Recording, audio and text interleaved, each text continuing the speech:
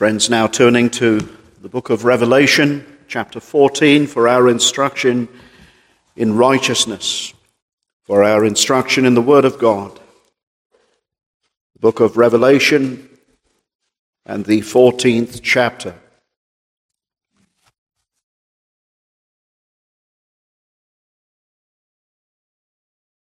This is the word of the Lord. Come, let us hear God's holy word together.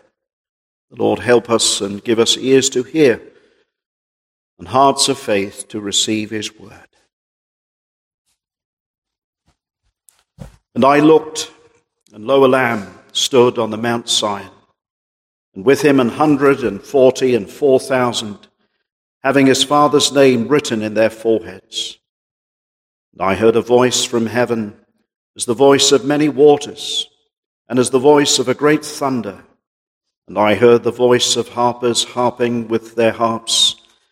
And they sung, as it were, a new song before the throne and before the four beasts and the elders. And no man could learn that song but the 144,000 which were redeemed from the earth.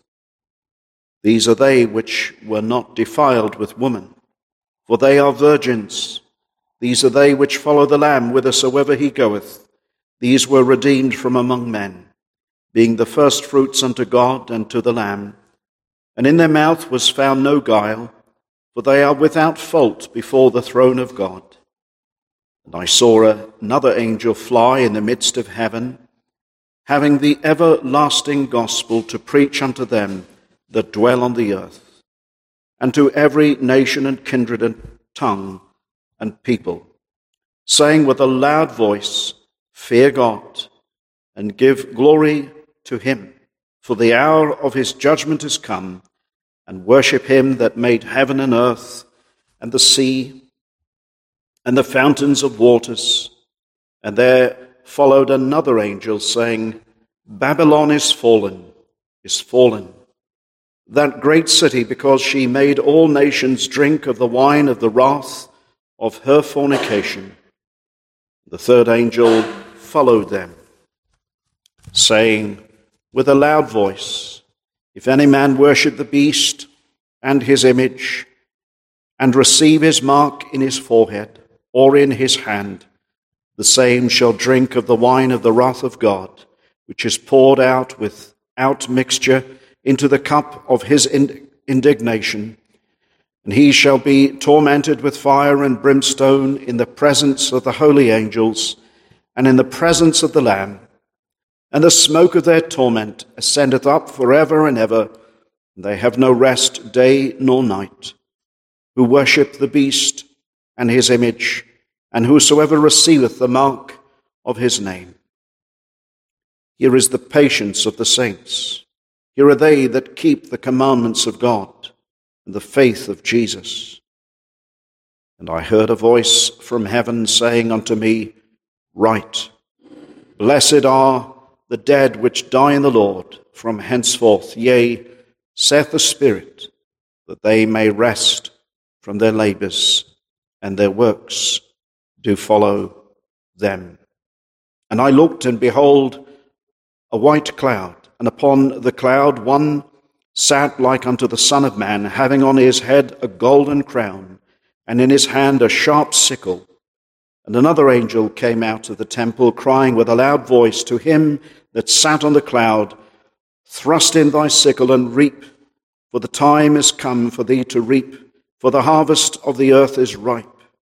And he that sat on the cloud thrust in his sickle on the earth, and the earth was reaped. And another angel came out of the temple which is in heaven, he also having a sharp sickle. And another angel came out from the altar, which had power over fire, and cried with a loud cry to him that had the sharp sickle, saying, Thrust in thy sharp sickle, and gather the clusters of the vine of the earth, for her grapes are fully ripe. And the angel thrust in his sickle into the earth, and gathered the vine of the earth, and cast it into the great winepress of the wrath of God. And the winepress was trodden without the city, and blood came out of the winepress even unto the horse bridles, by the space of 1,600 furlongs. Amen. So reads God's holy word. This is the word of God. May the Lord be pleased to open it up to our understanding and give us application for life. Let us pray. Well, dear congregation, I would ask you please to turn your very prayerful attention to those words that I read to you in your hearing there in the book of Revelation, chapter 14. We continue week by week to make our way through the book of Revelation, and last Tuesday we looked at verses 1 to the verse 5. This first section, chapter 14, really can be divided in three.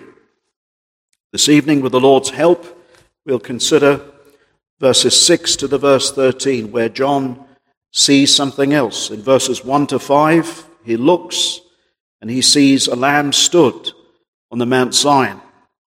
In the verse 6, he sees something else. And then later on, at the end, notice verse 14, and I looked and behold a white cloud, and so on. This chapter, most commentators would divide it in three because of the three visions that John sees. This evening we'll consider the three angels that are before us, and there's much to consider just in these verses in chapter 14, verses 6 through to the verse 13. Now I remind you once again that as we make our way through the book of Revelation, and perhaps for anybody listening online or here tonight that hasn't understood yet, the book of Revelation is really seen divided into 7 cycles. We're now presently in the midst of the 4th cycle. Each cycle showing us major events in the world, but from different perspectives, from different vantage points, important things that take place in this world, most climactic things, major events in this world, from Christ's ascension until his second coming. All these things seen from 7 different angles, as it were. The first perspective was that Christ walks amidst his lampstands, his churches. And then we saw from the perspective, didn't we, in the second cycle, of his decrees. Everything that happens, takes place in the world, comes because of God's decrees. Nothing happens without his purpose, without his predetermining. All things are of God, the scriptures say. Ephesians 1:11, he works all things after the counsel of his own will. There are many scripture proofs that we can cite, both from Old Testament and New Testament, that assert very plainly the absolute sovereignty of God in all events. God predestinates a people. There isn't a residuum of grace for those who are not predestinated. There are the elect, and they are predestinated unto eternal life. They will all hear the word of God. They will all be given hearts to repent, and they will all be given faith to believe. Of course, they are first regenerated, and then they are given faith, repentance and faith. All of the 144,000 we saw in chapter 14, verse 1, are upon there, Mount Zion with the Lamb. It's a picture. Remember, as we're now in the midst of the 4th cycle, and by the way, chapter 14, verse 1 isn't the end of time, but it is a glimpse of really where we are now. Remember last week Paul said, ye are seated with Christ. He has raised us up now, and we are seated together with him in the heavenly places. Remember we looked at Hebrews chapter 12, where the Apostle Paul says, ye are not come to Mount Sinai, but ye are come to Mount Zion, the city of the living God. When we come together to worship as a collected body of people, we come and we gather together with the church universal, and we praise the Lamb. We are with Christ even now. It's a glimpse amidst, chapter 13 tells us, doesn't it, that there are persecutions in the world. We were considering in chapter 13 the two beasts, the beast that comes out of the sea, which is the world and the kingdoms of the world and the leaders of the world. And there is another beast. Well, it doesn't look like a beast. Looks like a lamb, but it has a voice of terror. It has a voice of destruction. And that second beast fuels the first beast that comes out of the sea. The second beast is the court of religious persecution that incites nations, incites people of this world against the saints. For how long? 1,260 days, 3.5 years, 42 months. All of those terms really synonymous of the gospel age. Speaking of the gospel age, again, we're in the fourth cycle. And everything that is happening in this world, as we must remember, from the second cycle is subservient to Christ's cause. Everything taking place here in the book of the Revelation is what God wants us to know. These are the most important things. Of course, there are important things that happen in the world, but all of those things are secondary, but they work to the primary cause and purpose of Almighty God. There's one determined will of God. God does not have two wills. God is not wringing his hands, hoping that men will come to him. No, he has predetermined who will come. He has commanded us to preach the gospel in all the world. We will see tonight that this warfare continues. It's a spiritual warfare that we saw in chapter 12. Things in the unseen world. There is a dragon, and he attacks the woman. The woman is the church, we've seen, and the church goes into the wilderness. The woman goes into the wilderness for that entire gospel age, but the Lord protects his church. Even when the woman brought forth the man-child who is Christ, and he was taken up to his throne, the great dragon was ready to pounce, as it were, not only on the church, but upon the man-child. But he was taken up to his throne. When Satan thought he defeated the Lord, it was the Lord who defeated Satan. For Christ bore the wrath of Almighty God in the place of his people there upon Calvary. And he cried, "It is finished." He bore damnation, and he bore it lovingly, and he cried to Telestai. And he sat down now at the right hand of the Father, and the Father said, "Sit down, my son, until I make thine enemies thy footstool."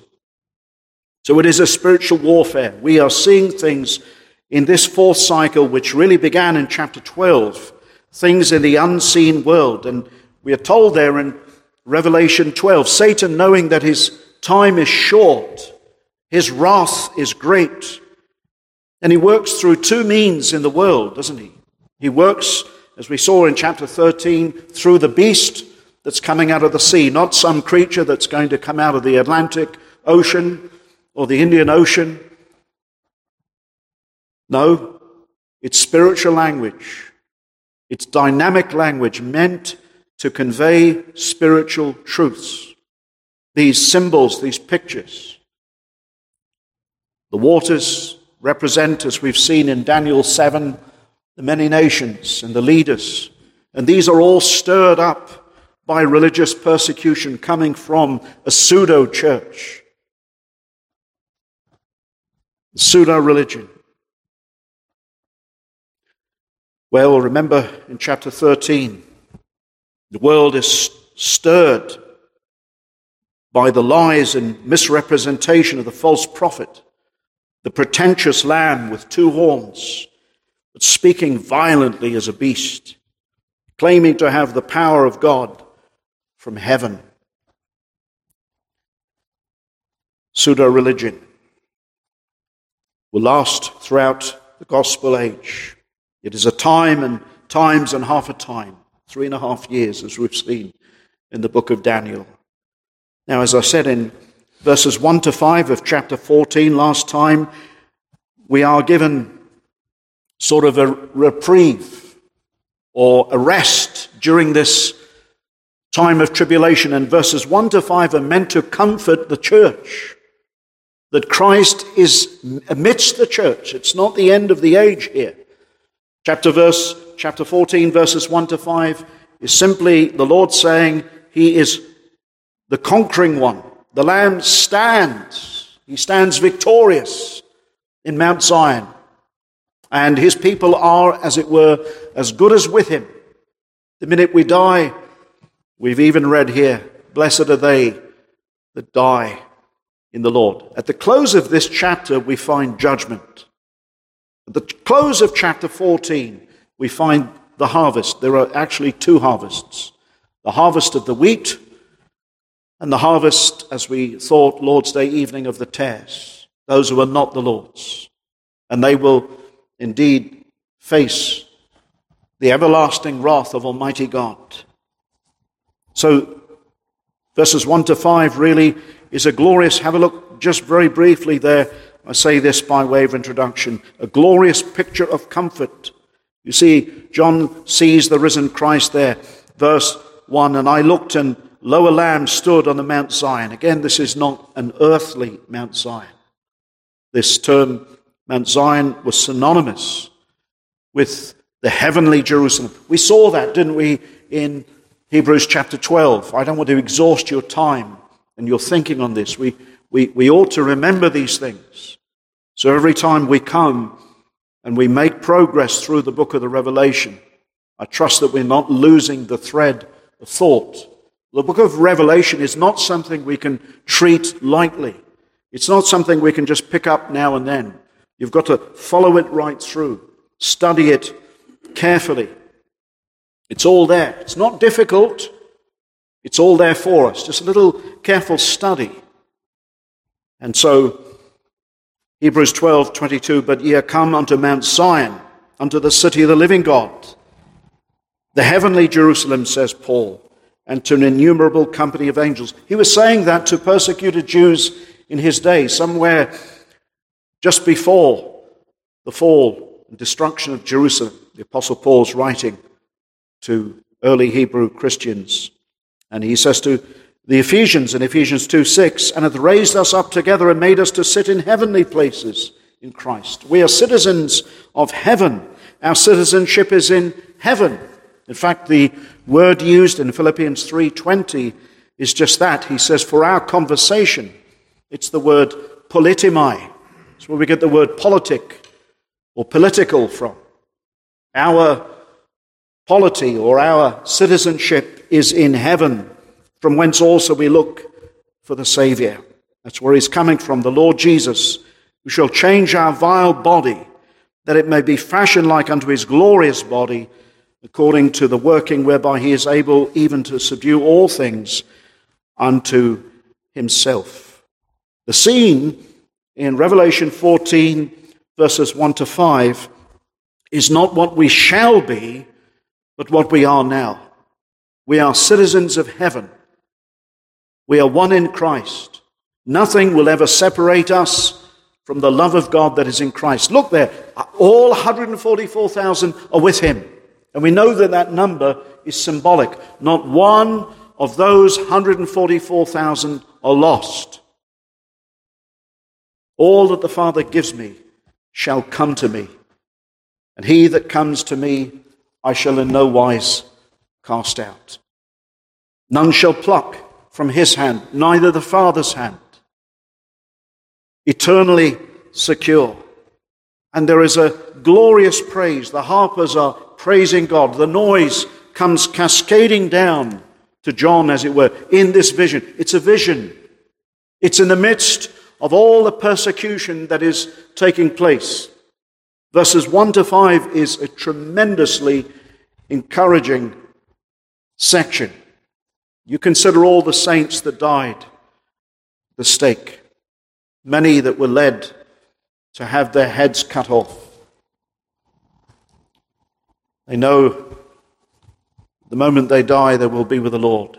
And the Lord is conquering Verses 1 to 5 give us the picture that Christ is reigning. He reigns now. He will reign forevermore. The end of the cycle comes really.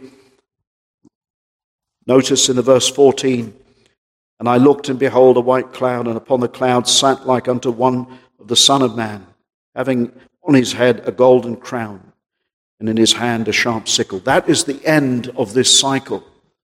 Verses 1 to 5, again, I emphasize, those maybe get a little bit confused, and there are some that find this a little bit confusing. You will get confused if you lose the thread. It really is a picture of what we are now, not what we shall be. Eternally with him. We are his now. Our citizenship is in heaven. One day we will see him. Now, verses 1 to 5, as we've said, is what we could say a fait accompli. It is a picture of Christ with his people now, but also what we shall enjoy with him in a fuller extent in heaven. All 144,000 with him. Everyone. Again, that's symbolic of both Old Testament and New Testament saints. Verses 1 to 5. And then this evening, with the Lord's help, verses 6 to 13, the three angels. And we see as these three angels, as it were, they have a message. And it's how really verses 1 to 5 is actually played out. How has all this come about? How is this fait accompli? Well, because there is a gospel to preach, and the gospel is not hit and miss. Every one of the 144,000 will hear the gospel, and they will repent and believe by the grace of God. Isn't that encouraging? Every one. Not one will be lost.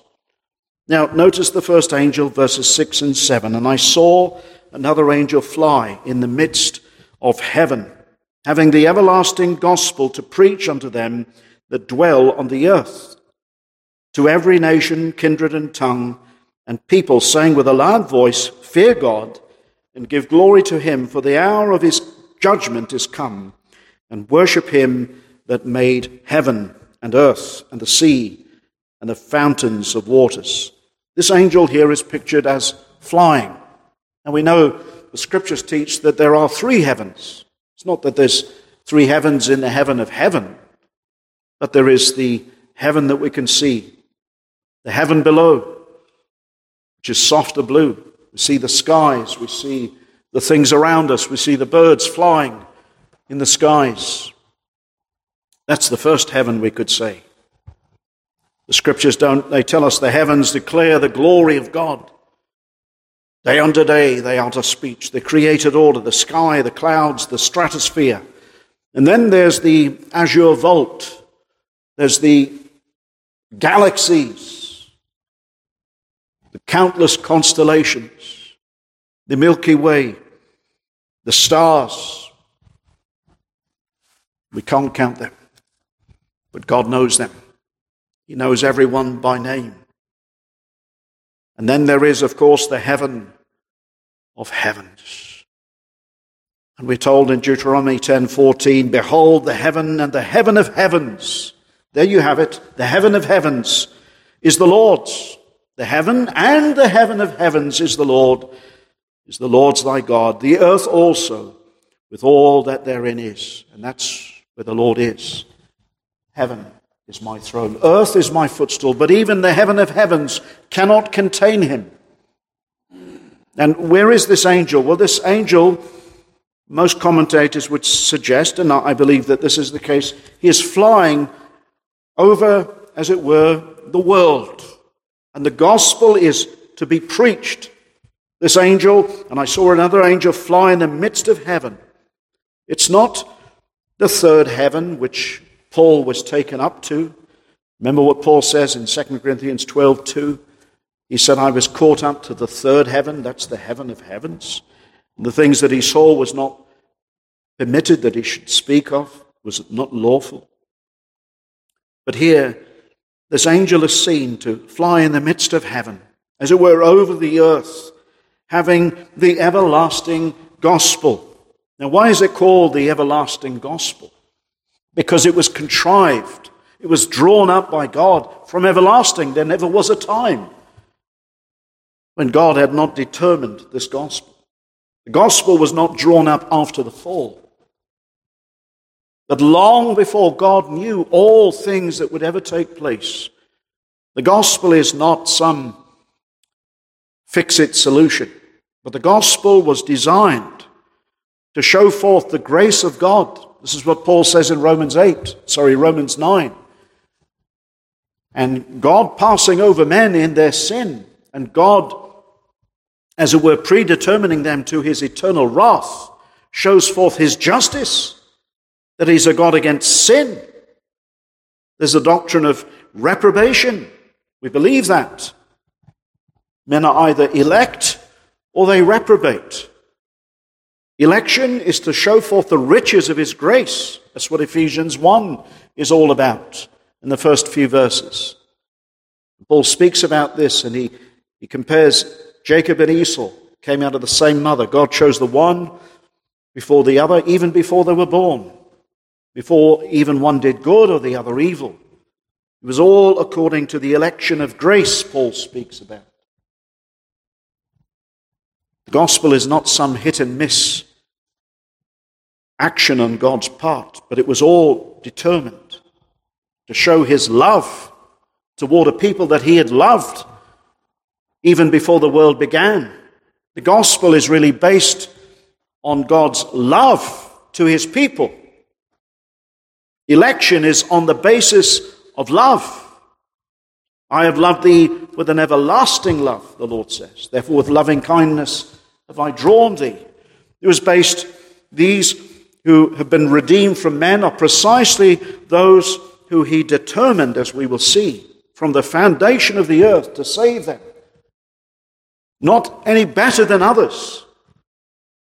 Not any more deserving than others. In fact, Paul says we are by nature children of wrath, even as others. Well, but the gospel is to be preached to all men. I want you to notice that. And I saw another angel fly in the midst of heaven, having the everlasting gospel. Well, we said this everlasting gospel is one that God has drawn up from all eternity. But it is a gospel that will save men to all eternity, to take them to heaven, to be with God forever. It is the everlasting gospel. And it's one that we'll never forget. To preach unto them that dwell on the earth. Why? Because we don't know who the Lord will save. We do not know who the elect are. We are called to preach the gospel. That is to declare it. That is what we're called to do. Notice here the angel is not called to offer Christ. We don't offer Christ, but there are invitations in the Word of God. But who are they made to? Well, it's very clear. Isaiah 55:1. Never use that out of context, my friend. Ho, everyone that thirsteth. Did you hear it? Ho, everyone that thirsteth. Come ye to the waters. Christ is the water. And he that hath no money, come ye buy and eat. Yea, come buy wine and milk without money, without price. Man by nature doesn't thirst. He's thirsting for everything else but God. But the sweet invitation is to them that thirst. What do they thirst for? They hunger and they thirst for righteousness. They see that they have none. They have been brought by the Spirit of God to see that they are undone, that they are without hope. The invitation is to the sinner that sees himself to be vile. Again, in Matthew 11, what does the Lord say? Come unto me, all ye that labor and are heavy laden. That is not to the careless man in the street that doesn't care about his soul. It doesn't care whether he sins or not. That invitation's not to him. He comes under conviction of sin by the Spirit of God. And the invitation, the sweet invitation, is to him as he is burdened in his sin. He sees himself to be undone. The gospel is for such who see that they are under a heavy load of guilt and shame. And it's good news to them that repent. And you don't ask yourself, am I repenting of myself or am I repenting of the Spirit? You don't ask that. You ask, am I repenting? Am I believing? Those questions are too high for us. God never came with a message and a fax to me in those days or an email and said, by the way, you're elect.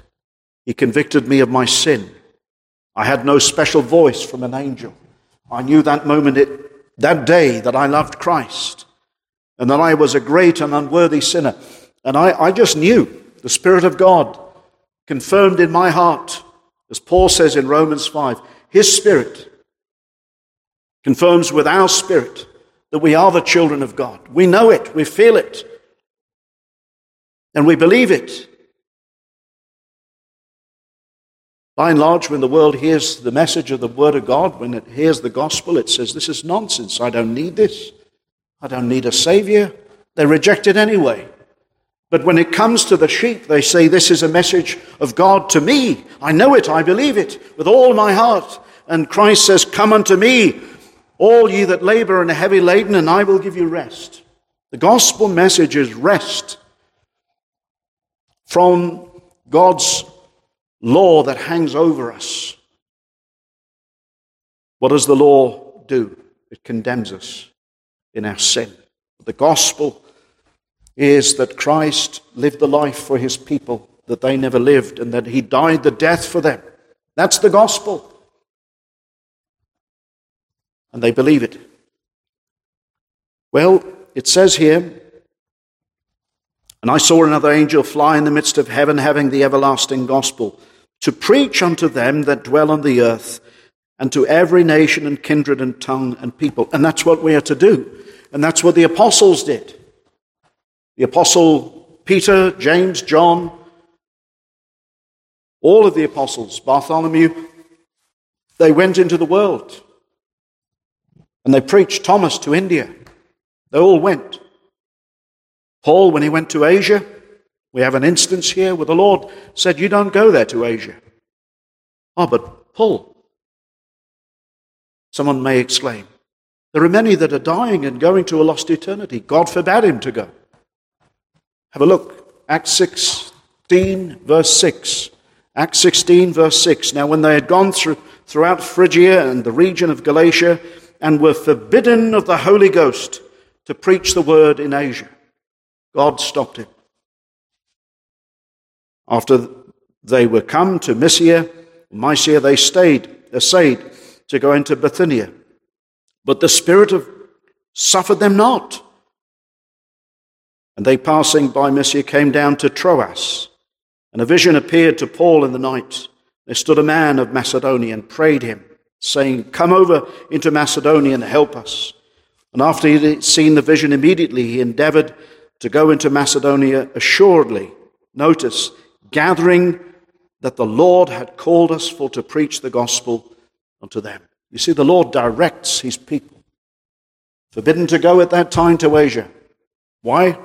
Dr. John Gill says that it seems that there were not any elect at that particular moment to save. We can't be everywhere and anywhere, can we? We don't have the gift of omnipresence. Preachers don't have it. But he has called us to preach and to lead us, to direct us. I was just telling somebody the other day, preaching in Hemel Hempstead a little while ago, a young girl was listening to me preach. She wasn't from Hemel Hempstead, and I thought, I'm wasting my time here today with these people. They're not listening. And she said, you know, the Lord is convicting me. The Lord's just saved my mother. I said, where are you from? She said, from Liverpool. Long, long way away. But she said, you know, wherever I go now, I'm bumping into preachers. Where the Lord has his people, he determines the bounds of our habitation, doesn't he? We don't have all the time in the world, but the Lord knows who he is, and he will call them. And what do? We preach the gospel. We declare the message. And the elect will believe. What is the message? They that repent of their sins and believe on the Lord Jesus Christ shall be saved. It's simple. But you see, of course, the non-elect won't believe because he has a hard heart that thinks the gospel is foolish. Paul tells us that the message of the cross is foolishness to them that believe not. It is foolishness. But you see, God makes it the power and the wisdom, doesn't he? To those that believe. It's not foolishness to us. We see that there is no other way. We are taken out of our dark night of unbelief and brought to Christ. And we're brought to thirst. We thirsted for everything else but Christ. And God brings the sheep to the end of himself and brings him to Christ. Well, there is Paul, forbidden to go to Asia, sent down to Macedonia, to a small colony in Philippi. What does the Lord have to do? Well, he has to open Lydia's heart because nobody can.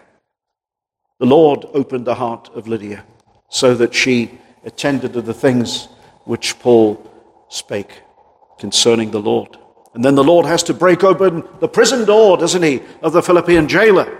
The Lord has to literally shake it and deal with that man, and he comes under great conviction. Well, the Lord would have us preach. This angel says here, notice, and I saw another angel fly in the midst of heaven, having the everlasting gospel to preach unto them that dwell on the earth, and to every nation and kindred and tongue and people. By the way, angel can mean messenger, can't it? We've seen that before. And he has a message. We must preach. We must preach the gospel. We must declare it, saying with a loud voice, fear God. Well, study the best commentators. They will tell you that really this essentially is the gospel. You can't, let me say this, the gospel, what is this fear? It's not the fear of dread, but the gospel brings us into a right apprehension of God. It brings us to fear God. There is mercy with the Lord that he may be feared. You've never really received the gospel until you really understand how high God is and how low you are, and how low he had to humble himself in order to save his people. And when you are forgiven, you truly have a filial fear, a fear of veneration for God. This is what the gospel brings. The gospel is not simply an invitation, but the gospel brings us into a gospel way of life. We're no longer our own. We were bought at a price. Therefore, glorify God in your bodies, says the Apostle Paul. And you see, you can only believe except you be born again. This is why we read in 1 John 1:5, whosoever believeth that Jesus is the Christ is born of God. You can't truly believe that Christ truly is the Christ with all your heart, your soul, your mind, unless you're born again. I mean, really, when you believe, it actually changes you so that you bow and you honor Jesus Christ as Lord.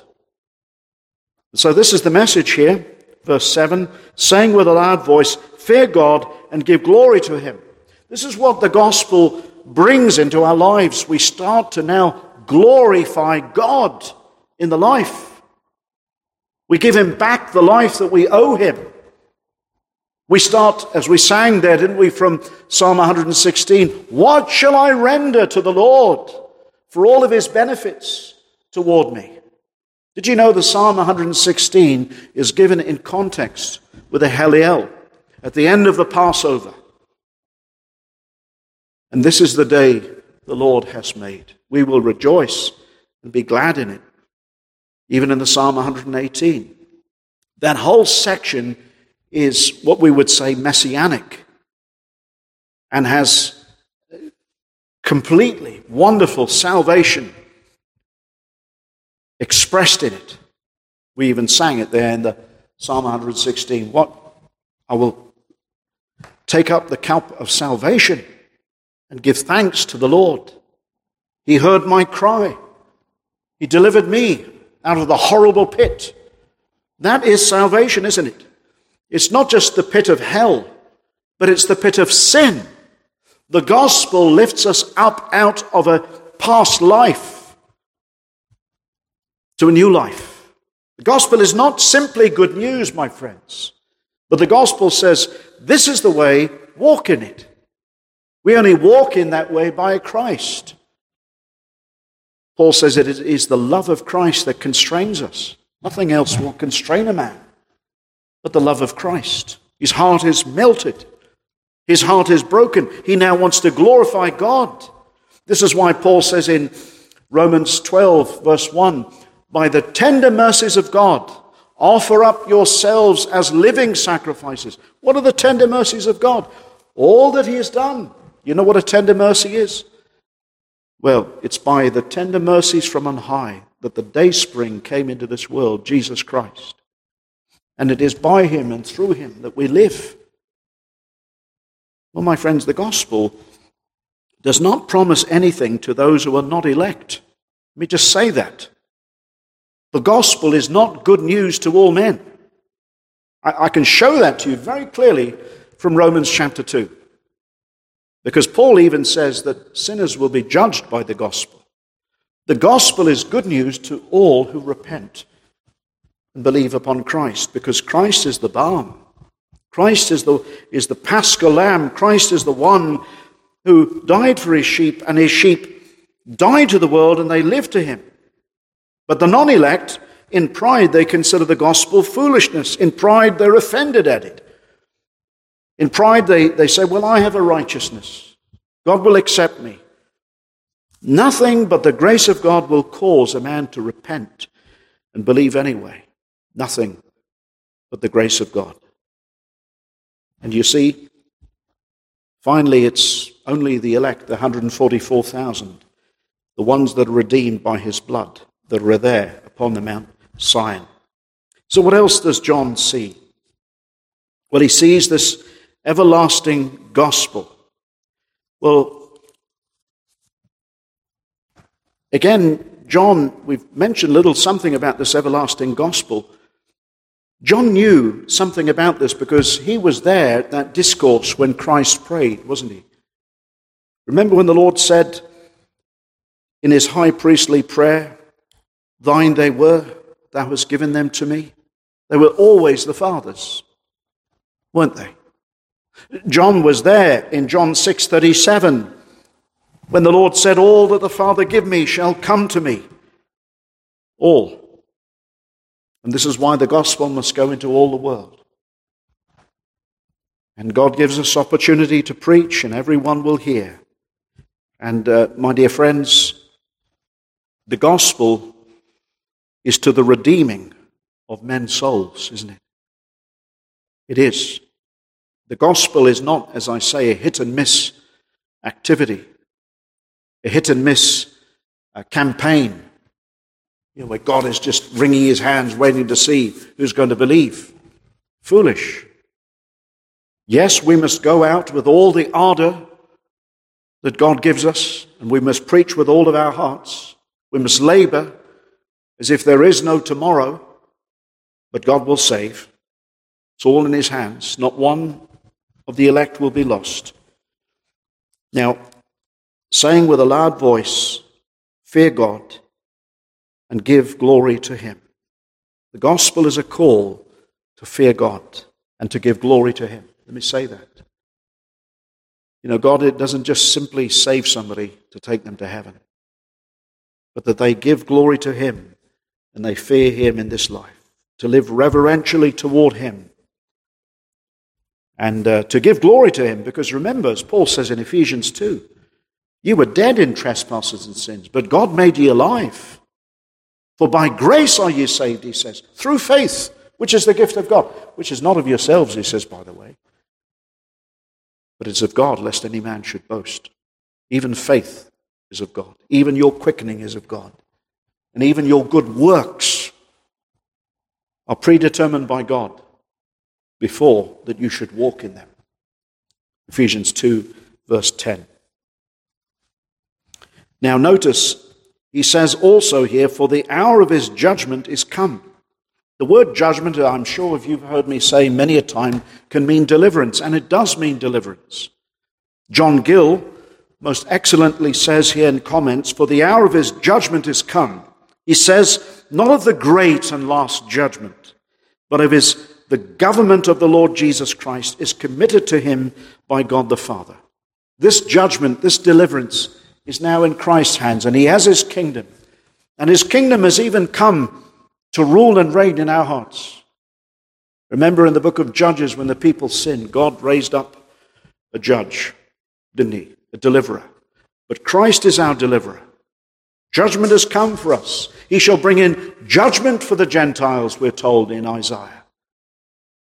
Yes, that's what we're told. Even in Isaiah 30, verse 18, and therefore will the Lord wait, that he may be gracious unto you, and therefore will he be exalted, that he may have mercy upon you, for the Lord is a God of judgment. You see, mercy and deliverance come in the context of God's judgment, his deliverance to his people. That's very vital to see. Now, we have a second angel. We move down to the verse 8 now. And there followed another angel, saying, Babylon is fallen, that great city, because she made all nations drink of the wine of the wrath of her fornication. Now, by this time, many, sadly, Christians had been martyred even by the Romans and by the Jews. The time now somewhere around 95 AD. You think of the great Caesars, Nero, Augustus Caesar, Domitian, Diocletian. Think of all the great persecutors. Rome was a great persecutor. And we see here, even now Babylon is fallen. Babylon. Let us first of all make this comment. Let us not make the confused thinking, or let us not be confused with what so often people do. Babylon, we are not to confuse with the whore of Babylon. Okay? There's Babylon here, which pictures the world. And then later, in Revelation 17, we will see the whore of Babylon, the one that actually rides on the beast. Babylon is the beast. Babylon is the world. And Rome at this time, by the way, is, we could say, symbolically speaking, the center of the world. So much in Rome, it had so much power. Everybody feared Nero. Everybody feared these great leaders. Now, Nero's already died. Nero claimed to be a sort of demigod. They feared him. They worshipped. There was Nero worship. There was emperor worship. Even now, we know what's happened. Time now, somewhere around 95 AD, Rome burnt. 74, I think it is AD, somewhere around there. Rome burnt. Destruction. Christians were already blamed. The empire is starting to show its cracks. The world is epitomized in the Roman Empire, we could say. And in fact, Western civilization really derives so much, doesn't it, from Rome. And even think today of the spiritual dimensions and the power that Rome has, the influence. Oh, it may not wield political influence, but Rome, the Church of Rome, sways the masses throughout India, throughout South America. Rome itself.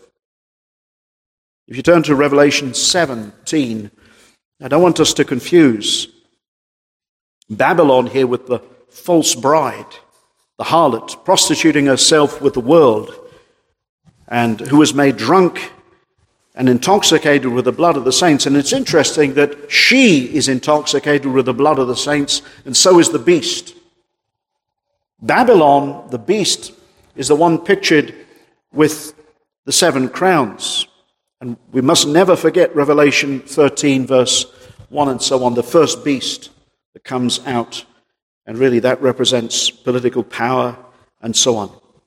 Revelation 17, 1 And there came one of the seven angels which had 7 vials, and talked with me, saying unto me, Come hither, I will show unto thee the judgment of the great whore that sitteth upon many waters, with whom the kings of the earth, notice, have committed fornication. So immediately you have a separation here between world powers and this whore. There's been this fornication between the two. And the inhabitants of the earth have been made drunk with the wine of her fornication. So he carried me away in the spirit unto the wilderness. And I saw a woman sit upon a scarlet-colored beast. Now here we have the beast, full of names of blasphemy, having 7 heads and 10 horns. That's the beast.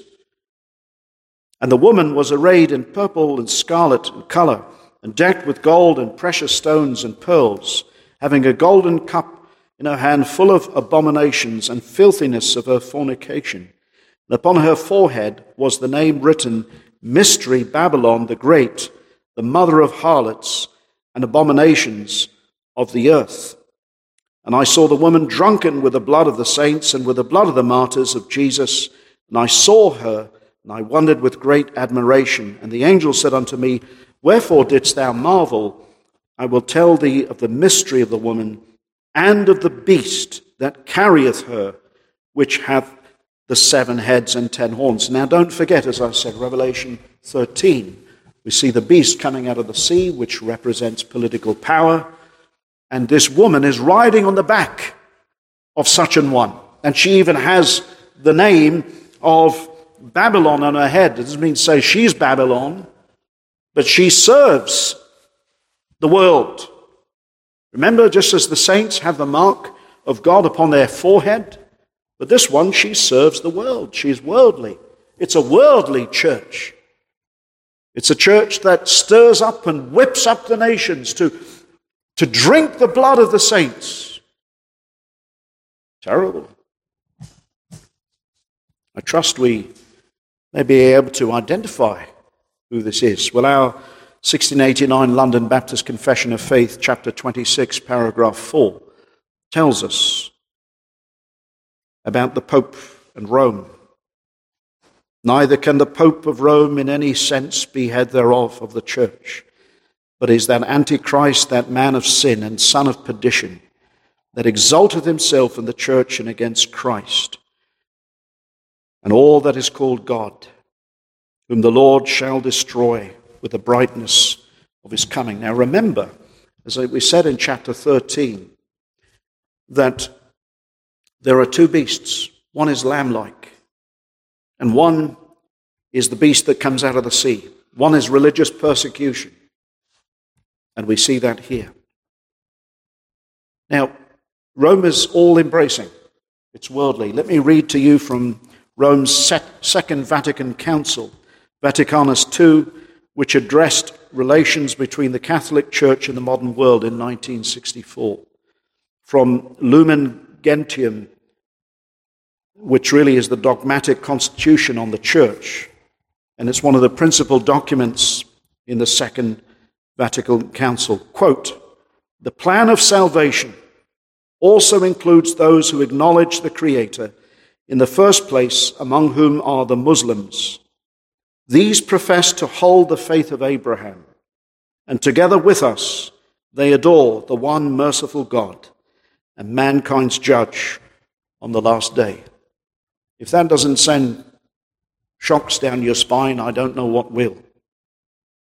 But we do not worship the same God as the God of Islam. We are not brothers with such. Pope Paul VI, in his Ecclesiam Suam 107 on August the 6th, 1964, said, "Then we refer to the adorers of God according to the conception of monotheism, the Muslim religion especially, deserving of our admiration for all that is true and good in their worship of God." That is the dogma of Rome. Now you see what I'm saying. And what Rome will do is they will say that the saints are too exclusive. Billy Graham, sadly, shook hands with Rome long before he even went into ministry. Babylon here, by the way, is believed to be the world.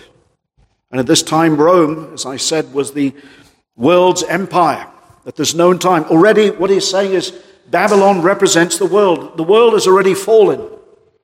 And every empire, man basically, is fallen.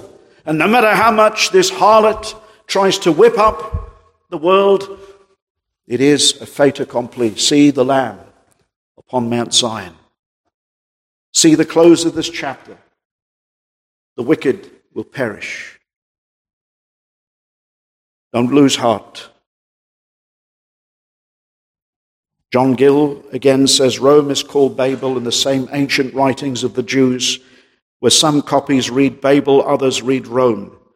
And Tertullian, who wrote long before the appearance of the Romish Antichrist, says, without John, Babylon is a figure of the Roman city, and of this it is said, it is fallen, which words are repeated for the certain confirmation of it as a matter of fact.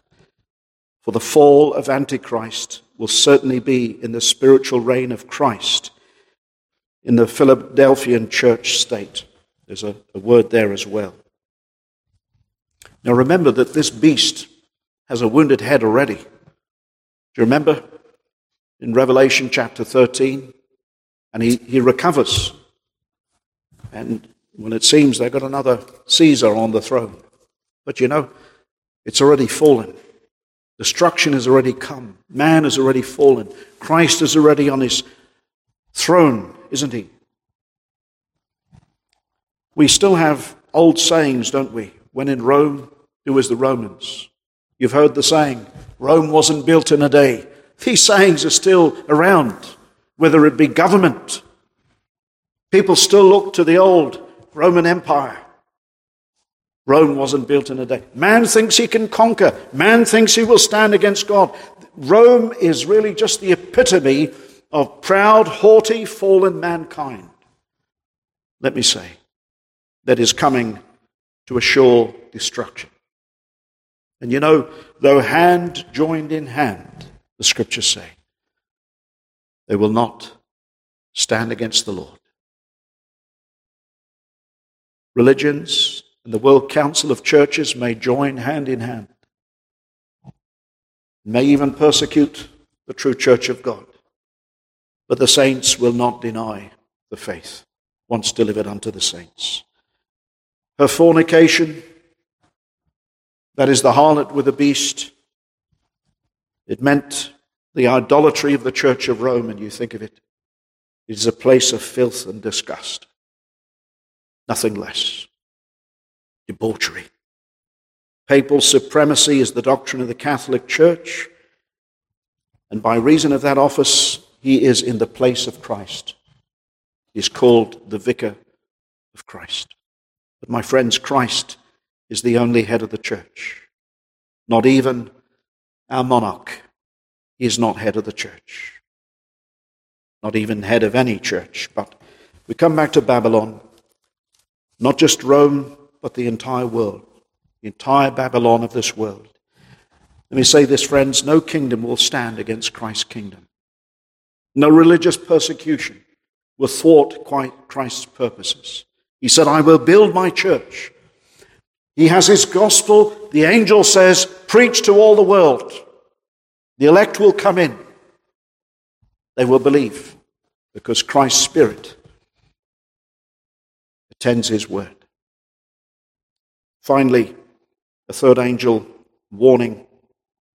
Verse 9, the third angel followed them, saying with a loud voice, if any man worship the beast and his image, and receive his mark in his forehead or in his hand, the same shall drink of the wine of the wrath of God. Now this, I know, perhaps causes many people to be greatly concerned. I remember as a young man reading this once and thinking, what happens if I accidentally get the mark of the beast on me? I'm going to be cast into the everlasting flames. I don't want to receive the beast. And there have been people looking in the mirror doing all sorts of strange things, wondering, do I have this mark?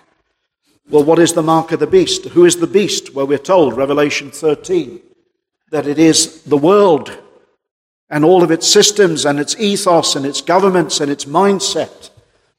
If you have that mark upon your head, the mark on the head is the way you think. Upon your hand is your actions. If you have that mark now,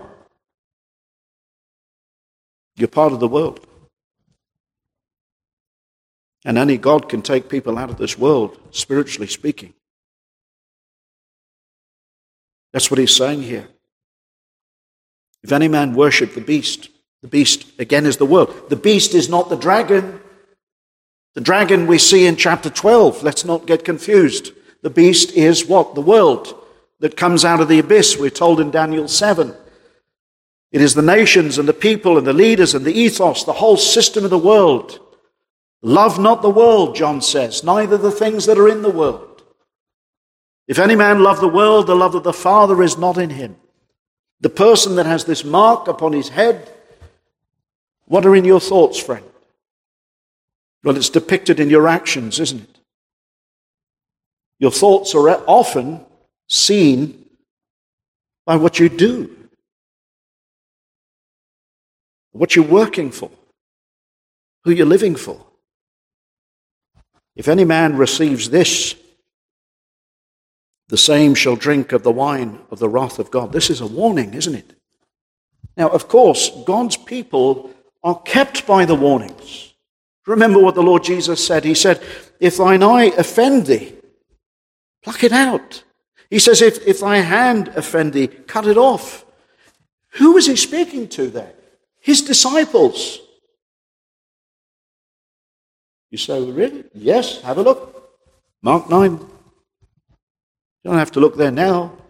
But in both occasions, in both Gospels, he's speaking to the disciples. Why? Because the disciples are kept by the warnings. And the Lord is saying, don't love the world.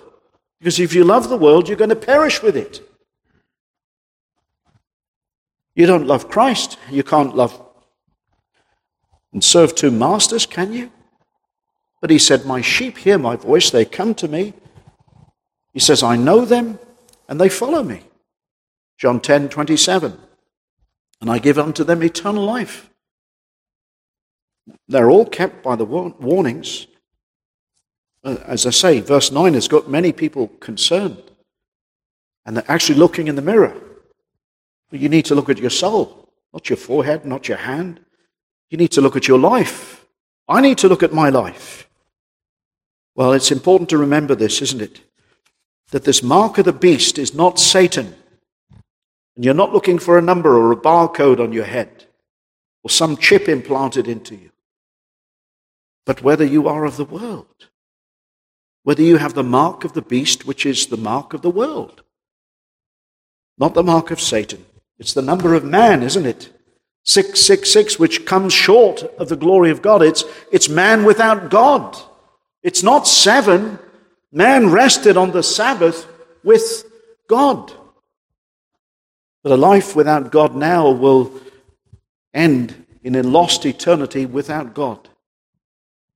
Finally, there's so much ground to cover here, but I want to just close with this. What happens? Same shall drink of the wine of the wrath of God, which is poured out without mixture into the cup of his indignation, and he shall be tormented with fire and brimstone in the presence of the holy angels and in the presence of the Lamb. Yes, in hell, there is a very real reality of God's presence. It's his angry presence. God, who is omnipresent, will be there. It will be the angry presence of a holy God. And notice, it is forever. Verse 11, and ever. And the smoke of their torment descendeth up forever and ever. Well, you say, well, many people are greatly perturbed at this. Everlasting punishment. Why? Well, because God is holy, first of all. And secondly, he cannot change. He's immutable. God will always be angry at sin. And sinners won't change in hell. It's solemn, isn't it? And it is endless, everlasting torment. Cast outside of the presence of God. We have it, don't we, in that picture of Lazarus and the rich man. A gulf fixed that can never be closed. Now notice, all who receive this mark, that's where they go. That's lost man. That's man without God, isn't it? And if we're saved, it ought to make us very thankful. Ought to make us very humble. Here is the patience of the saints. Here are they that keep his commandments, the commandments of God, and the faith of Jesus. Well, you see, with all of this in view, it really makes you thankful. In the midst of a persecuting world, you see the end of the unjust. You see the end of the wicked. Here is the patience of the saints. This is what will keep them. And I heard a voice from heaven saying unto me, Write, blessed are the dead which die in the Lord from henceforth. Yea, saith the Spirit, they may rest from their labors, and their works to follow them. We have labors here. There was a time when labor didn't seem like labor. But we rest from our labors when we pass here. We'll no longer be laboring by the sweat of our brow, but our works will follow us. We'll go on serving God and glorifying him in a wonderful way. And we'll never grieve again. We'll never grieve God. We'll never grieve each other. Well, friends, there's no purgatory here. I don't see it. Do you? It says that they go to torment forever and ever. Everlasting fires of hell. Christ spoke so often of hell and judgment. Daniel 12:2, and many of them that sleep in the dust of the earth shall awake, some to everlasting life, some to shame and everlasting contempt. And friends, this ought to humble us if we have been changed. If God has dealt mercifully with our hearts, do we have his mark upon us? He's in our thoughts. And the proof is, he's in our hands. He's in our actions. We labor now for him, and our works will go on. We'll go on loving him, giving him glory, won't we, for the mercy that he has shown us. Amen.